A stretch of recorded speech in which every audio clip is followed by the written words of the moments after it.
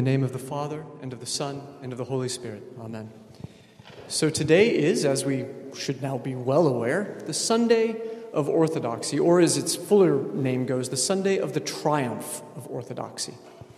It's an interesting title to have, and it's one which I confess it's difficult to feel at sometimes, like Orthodoxy is triumphant. I don't feel very triumphant right now. Hopefully, most of us aren't feeling particularly triumphant after the first week of fasting. The hardest 6 weeks of Lent are the first week. Right? This is always how it is. It's rough. So the church, in its wisdom and its kindness, gives us a bit of a treat today. We get a procession. We get a joyous recollection. We get something to be excited about, to give us a little bit of energy, to propel us forward through that next week of Great Lent, until we can come to the Sunday of Gregory Palamas and get a little bit more, and then the cross and a little bit more, and so on, all the way through Holy Week to our Lord's resurrection on Easter, or Pascha. I want to think a little bit today about what it means to celebrate the triumph of orthodoxy, because it is not the triumph of being orthodox.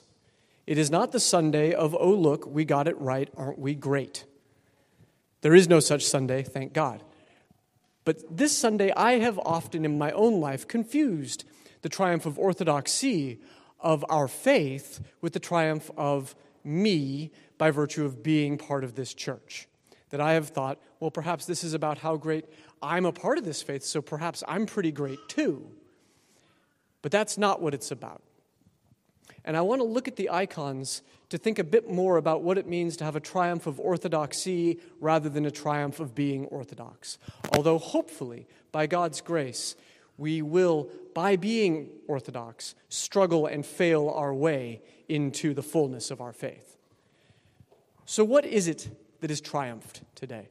Well, we heard in the reading from the Synaxarion before communion that on this Sunday, in the year 842 or 843, icons were restored to the churches by the Empress Theodora, after they had been, for a second time, not just once, but once wasn't bad enough, we got rid of them twice. It's like the emperors just didn't learn their lesson. But finally, in 842, icons are restored, finally, completely, and they never go away since. But along the way, we had the opportunity to do some good with the misery of the years of iconoclasm that lasted from 726 to 787, and again from 812 to 843. And what we did was come up with a theology of the icon. A theology which says more than that these are good teaching aids or useful for those who cannot read. They are those things, and it is helpful for our attention to have icons in the church, but there is much, much more to them than that. What the icons show us is this faith that we just proclaimed. It is this faith which has established the universe, which is the common possession of the church from before the time when Christ was born of Mary until now. As the prophets beheld, as the teachers have dogmatized, as the church has kept firm, what is it that we're holding to in icons? Well, it's a simple fact that on the one hand has upended the universe and on the other hand has reestablished it. It is the simple fact that God became human so that humans might become God. This is what St. Athanasius the Great tells us in his On the Incarnation, written 400 years before this triumph of orthodoxy. God became human that humans might become God. That is our faith. Now, the ramifications of this, the consequences, and the details are staggering. Because the human that God became is a frail, sick, suffering, and in all of our cases, sinful and dying human. And what it means for a human to become God is to cross a boundary that we thought was impossible, to live a life not marked by our mortality, our vulnerability, our pettiness, our greed, our sinfulness. Christ upended the world and the order of the world, everything that we take for granted, and that probably all too often I at least still take for granted. Like, this is just how things work. I got to get mine. I got to get by. This world of politics and wars and ugliness, we just take it for granted like that's how things are. But the Incarnation says, no, that is not how things are. That is not how they were meant to be. That is not how they should be. And that is not how they will be. Because when God becomes human and takes our life to his, he transforms our lives. The mortal becomes immortal. The corruptible, incorruptible. That which is defined by slavery to the passions is now defined by freedom from passion. If we are distracted, we become focused. We become beings as we were meant to be, able to love God and our neighbor as ourselves, to fulfill those commandments which are otherwise impossible to us. That is what the Incarnation does. That is what we're looking forward to in the resurrection of our Lord, his triumph, not just over the physical fact of death, but over this whole mode of existence that we mistakenly call life. And that's why we've got to have icons. Because, you see, an icon depicts for us the God who became human and the humans who have become divine. The icons show us Christ and his mother and his saints. As St. John of Damascus says, you would not let us show the king without his army. Well, here they are, all around us. But a very different kind of army than we're used to. An army not of war, but of peace. An army not of violence, but of love. An army that has been made by being deified through Christ. And how have they been deified? Well, they did what Christ did. They died. They died to themselves. They died at the hands of persecutors. They died through the slow death of asceticism. They died through day by day trying to be a little less of that selfish person that Christ died for to become the person that Christ is. Something they can only have done by the grace of God. But that's why we've got to have icons. We surround ourselves with icons to remind ourselves that the way we see the world most of the time is wrong. And that what we see on the surface is not what is really the case. That what is in these pictures, which looks curiously unnatural, unlike how we see people in daily life, that's the reality of things. These are the people who have seen God, who in renouncing themselves have taken to themselves the life of Christ, who have done what we're supposed to be trying to do during Lent, theoretically all year, but mainly during Lent. And that's why we've got to have icons. But there's another reason we've got to have icons. See, the front of the icon is beautiful.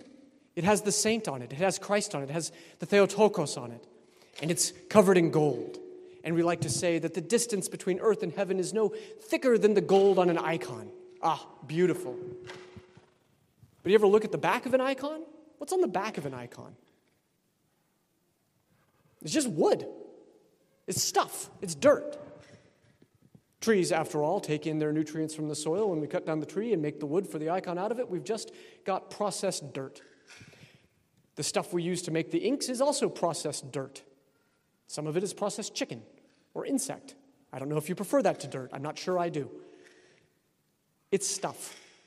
It's the same stuff that you and I are made out of. It is this stuff. It is vulnerable, and it is weak, and it is dying. We have to have icons because on the one hand, they show us what we are called to be, and on the other, they remind us what we are. They leave us no place for self-congratulation. I am no better than those depicted in the icons, and I am no better really than the icon itself. I don't get to go around going, I got this, I'm Orthodox. Woo! Might want to sometimes. Might want to be like, oh, those folks, they don't get it. They're not Orthodox. They don't have icons. When what I should be doing is either contemplating the front of the icon, who I am called to be, or the back of it, which is what I am made from. That indeed is the scandal of the incarnation. If the purpose of Christ becoming human is to transform our lives, he only does it by living our lives in all their messiness, getting hungry, being tired, dying. And in fact, in the gospel we hear today, we hear the real scandal of orthodoxy. When Philip goes, "Nathanael, we found the Messiah." Nathanael goes, "Really?" He's like, "Yeah, he's from Nazareth." And Nathanael goes, "I'm sorry, what now?" Now, that doesn't sound right. Can anything good come out of Nazareth? I've been racking my brain trying to think of a sufficiently awful town to compare, but I've only been in Australia about 5 years, and I just kind of like everywhere so far. I got plenty of towns in Texas I could think of, and it always makes sense. You pick the rival college football town, and you say, that's where Jesus was from. So I guess Brisbane? I don't know. It's a lousy place. Whatever it is, imagine just a lousy place where nothing good happens, and it's never produced anything great, and they're like, this is where God came. This is where God decided to meet earth, right there, in the armpit of Israel. But see, that's what we're up against. That's what we have to confront. That's the reality of our lives. We're all, in a sense, from the armpit of Israel. We're all just the same dirt. We're all the same stuff as the icons. And so as we contemplate them, on the one hand, we look to where we are going with God's help, and only with God's help. But we remember where we are coming from and what and who we are. And so that's why I want to differentiate between this being the Sunday of Orthodoxy, of the fullness of the faith, of a hope of being deified in Christ, and not being the Sunday of being Orthodox, as though just by virtue of being here, we are something other than the same dirt as everyone else. When Abraham spoke with God, he confessed, "I am but earth and ashes." So should we all say. The Sunday of Orthodoxy is a reminder of how great we are called to be and how little we really are. And in between the two, how much God loves every last one of us and every last one of those that we don't think are us. Because it's not the Sunday of defining the line about who is in and who is out, who gets to be right and who gets to be wrong, who gets to define where the center of power is and who doesn't, because we're all away from that. It's a Sunday of being reminded that none of us are yet the people in the icons. But we need to keep moving toward that. And so it's a bit of a warning and an admonition not to put our trust in anything that appears, not to rely on those structures or people that claim to offer us security by any other means than the grace of God, which will not feel secure until we are dead and judged.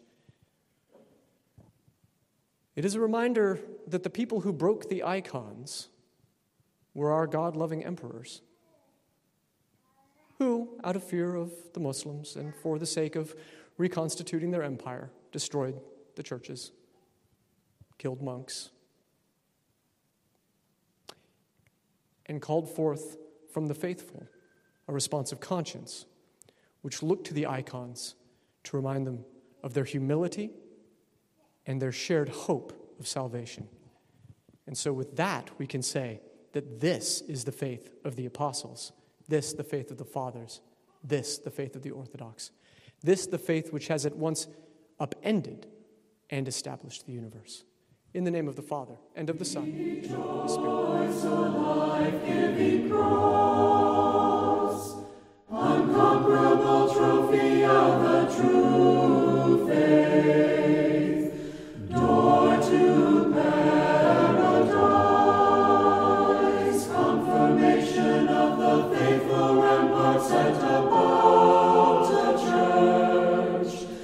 Through thee the curse is utterly destroyed, the power of death is swallowed up, and we are raised from earth to heaven, the invincible weapon, adversary of demons, glory of martyrs, true